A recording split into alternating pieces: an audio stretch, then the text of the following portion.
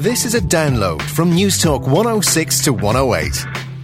To download other programmes or for more information, go to newstalk.ie. Talking Books on Newstalk 106 to 108.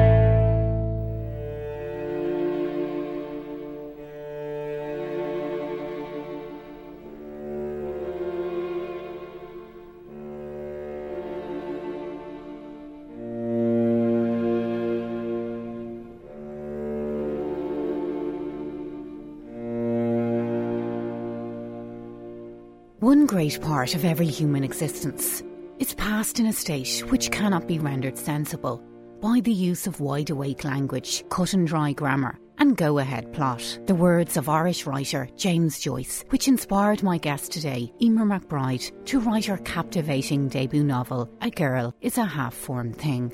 Hello, it's Talking Books. I'm Susan Cahill and you're very welcome to this week's show. What makes for a winning read? Is it the physical impact of the book on the reader? On this week's show, Emer McBride, who recently picked up the Bailey's Women's Prize for Fiction, talks experimental fiction, novenas, and dreaming up the character of Girl in A Girl is a Half-Formed Thing.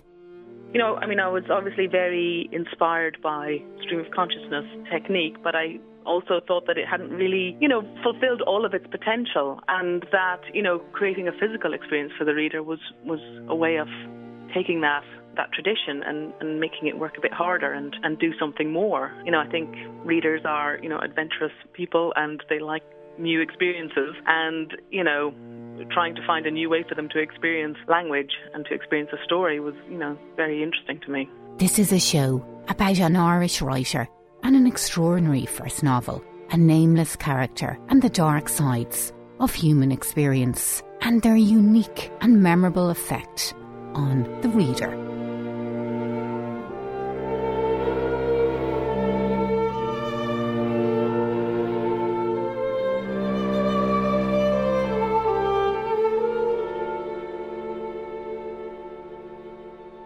When Booker Prize-winning author Anne Enright was discussing with her husband what she thought of A Girl as a Half-Formed Thing, he asked her, so is the author a genius or is she just very good? Anne replied, well, she is definitely a genius, but I don't know how good she is yet. A Girl is a Half-Formed Thing tells a gut-wrenching story of a young woman's relationship with her brother who was afflicted by a childhood brain tumour, the torments and brutality she endures trying to protect him from his harsh and horrifically judgmental peers, and her painful experiences of sexual abuse, exploitation and violence. Words like disturbing, uncompromising, engrossing and original, the sort of marketing babble you see at the back of most books, don't even come close to describing this powerful and intoxicating book. A Girl is a Half-Formed Thing takes experimental fiction to a whole new art level. The language is savage, immediate,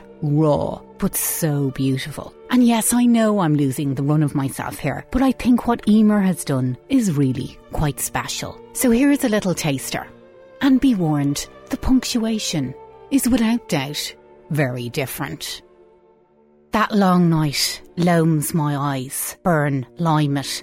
I'll reach out through it, catch it before it comes. Quick, but it's gone like a rat, burrow deep and dark where I cannot go. I have nothing against this, no defence at all, but to fall on the spindle, to be turned into the darkness, to be turned into stone. The beauty to this book is not just its unique punctuation and grammatical style, but rather its impressive physicality. It's so wonderfully visceral. You smell with her, you feel with her, you scream with her, you sweat for her. And I know this is going to sound completely brain dead and totally crass, but I'm going to go for it anyway. Reading A Girl is a Half-Formed Thing is similar to the body blows you get in one challenging roller coaster, super intense, intimate relationship. It's hard work, major hassle, a real struggle, but ultimately so bloody worth it. I think you may know where I'm coming from. Well, let's now meet and hear from the author of A Girl is a Half-Formed Thing, Emer McBride. I asked Emer, could we kick off this interview with a reading? Let's take a listen. So this is quite early on in the novel, and their mother's father, their grandfather, has come to visit them, and he's checking up on whether they've been learning their prayers or not. Sit down, youngster, and tell me, what have you been at since I was here last? Have you grown? So you won't be stunted, thanks be to God. How's school going? Are you top of your class yet? You will be soon enough. And how are the tests? And arithmetic? Well, that's not up to much. You can't be trying that hard. Your mother was good at sums. You should ask her to explain. Well, then ask her again. And how's the head? Have you been for any more scans? Well, that's good. And how's your mother doing? No sign of that feckless father, I suppose. I knew the minute I laid eyes on him. No sense of responsibility. I hope you weren't turned out like that. Well, I'm very glad to hear it. And how old are you now? What class are you in? Have you been saying your prayers? Going to communion? How often? And confession? Every week? You know it's important never to receive the host in a state of sin. Your body is a temple for Christ. Did they teach you that at school? So why do you not go more often, or are you just so good? Never tell a lie to your mother? Never fight with your sister? Well, there's no arguing with that. But you know, pride's a deadly sin. We should all be humble before God. Your father was a proud man. He wouldn't come to Mass, and look what happened to you as a result. So you beware of pride. Well now, say a Hail Mary and we'll forget about it. For the next time you go tell the priest. Go on, then. Hail Mary. Go on. Hail Mary, full of grace. You pick it up. The Lord is. How can you forget? Do you not say the rosary in this house? Then how can you not know the Hail Mary? No, this will not do. This is a terrible carry-on. What about you, Miss Piggy? Come in here and talk to me. You are. You do look like her. Don't you be cheeky. You're the image of her. That snout you have on you. Now see, I've got it. Say please and you can have it back. Don't you hit your grandfather. There, have it so, bold brat. If you were mine, you'd be over my knee. But then my little girls were well behaved. Certainly never slapped their grandfather on his sore leg. Because it would make him cry.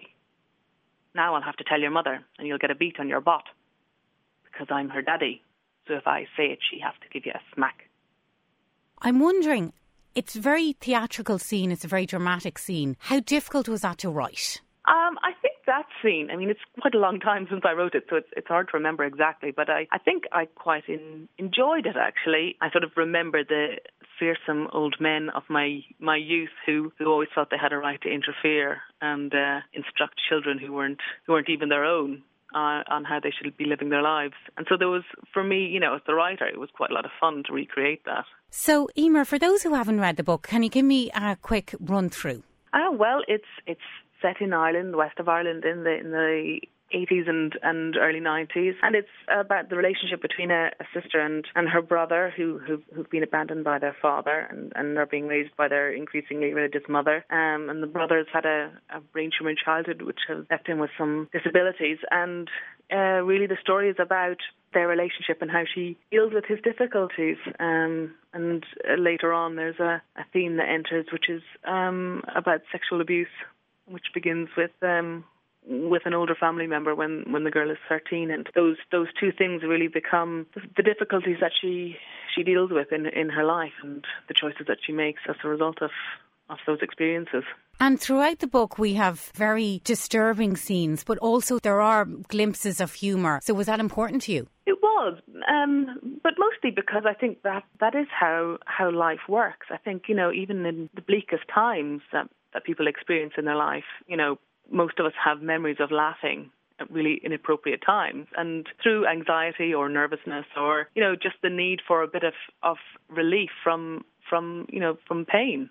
And your key character, she's a very smart girl, and she sees all the hypocrisies, she sees all the unjust things. She's very socially aware, yet very disconnected in another way. Well, I think that's often the case for people who grow up on the outside of the community that they're living in. And the girl and her mother and brother are, you know, not from the place where they're living, so they don't have a strong family network around them. And so, you know, being on the outside, I think you are usually more aware of how, you know, things work in that community, and you have a clearer view of it.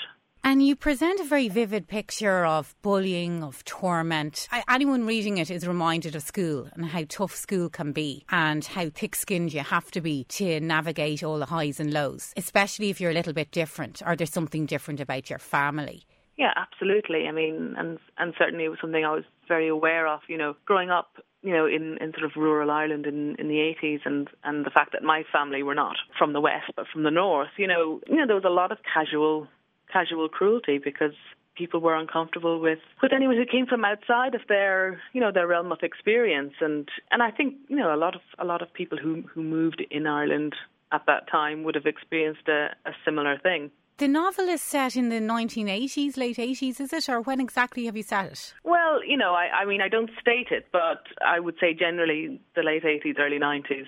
And I can remember growing up in the 80s in Dublin and then moving to Cork and feeling a bit of an outsider. And as I was reading the book, it reminded me how much Ireland has maybe changed in some ways. How we're used to people from different places. We're more used to diversity, used to change in our lives. Whether it's in the community you have, any difference at all is, shock horror. It's amplified in so many different ways and ultimately attacked. Yes, and I think, as I said, that was very much part of Irish life at that time, and I do think that that's something that has changed hugely and to the benefit of the country, in the boom years, and even since there was, a lot of inward migration, and that, happily sort of broke up this very homogenous white Catholic, conservative, sort of native base.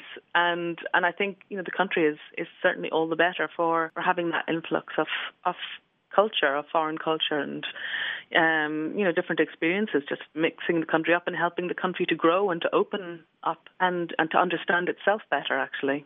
And your language in terms of how you bring across the rosaries and the prayers and everything, it takes you to a completely different place. All the Hail Marys and Our Fathers. Was it important to you to show how religion could be exploited in some way? Well, I think certainly the things I have to say about the church and the people who are of religious persuasions in the book, I'm very critical of their positions. But the actual use of prayers was for a linguistic purpose, and I suppose was also about religion. And because so much of the style is very choppy and broken up, I felt that inserting prayers at certain moments was a way of calming it down, actually, and bringing the reader back to a sort of a calm place whenever a sort of a familiar or traditional prayer was used and laid out, grammatically and the way that it's normally seen. And part of that was to say that was also a use of religion, was that it was something that was, there as a comfort, actually, supposed to be there as a rock in a stormy sea. And it's interesting when you say that you used it as a device to calm the reader down. I loved the book. It's ferociously energetic, but it sliced through me, Emer. It's just so immediate. It works through your entire body and through your head in terms of it's almost an assault and a creative assault on you in one way. How conscious were you of the impact of the language on the reader? Well, it was difficult for me to know what the impact would be, but what I was trying to achieve definitely was an unmediated experience for the reader, that I wanted the writer, the presence of the author to be negligible, actually, for the reader not to feel as though they are being told a story, but that they are actually physically experiencing the story within themselves. And so, that's what a lot of the purpose of the style was to do, was really to lift that barrier between the character and the reader. And you really do it, because I've reread certain parts of the book several times, and there's no separation really. It's very unique, Emer. Thank you. Well,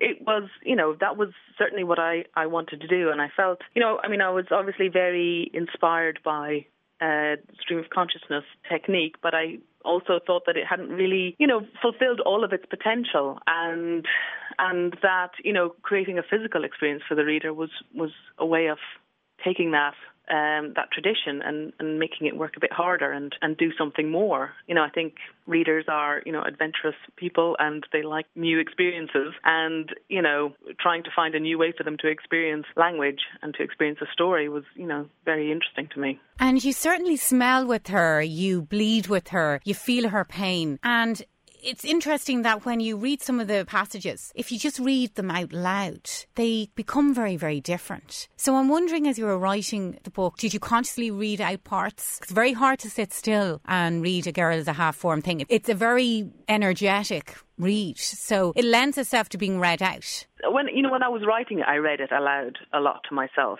and in the rewriting process, I read and reread each line. I don't know how many times to make sure that it sounded right.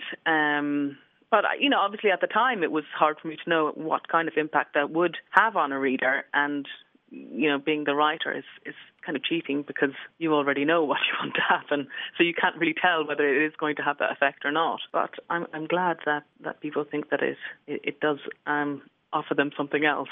It certainly does, because you almost feel possessed as you're reading it. I'm wondering, what was it like bringing up very tricky themes that have affected a broad section of Irish society? Themes of abuse, themes of sexual violence. Because to get that tone, yet to communicate the terror and intimidation, must have been very difficult. It was hard, and it was, when I sat down to write the book, I didn't have a story in mind, and the story just grew as I wrote it, and I really didn't want to explore any of those themes when I set out, and I was sort of annoyed with myself when I realised that I would be looking at themes like that, because I wanted to try and write something that wasn't a part of that tradition of Irish literature that explores those themes. But, in the end, I understood that those themes are a huge part of Irish life. They are in the background of all of 20th century Ireland's life, and that's why these stories keep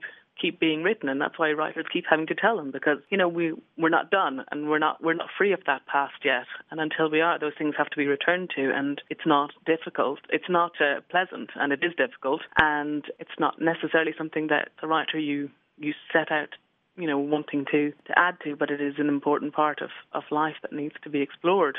And Emer, I suppose you can't tiptoe over the harshness, the brutality of those experiences. No, and I think to do so is really to dishonour the things that happen to people and the terrible things that people live through. And, in order for society as a whole to move forward and to begin to understand and to make some peace with that past, that terrible past, and all the many terrible things that happened in it, there has to be a confrontation of what went on, and a true understanding of the effect of those kind of behaviours on people's lives. It's only when that happens that there can be any kind of healing process, I think. And Emer, have women come up to you on the street if they recognise you, or have you had letters or emails from women who've experienced sexual violence? I have had a number of people who've emailed me or who've approached me after readings, and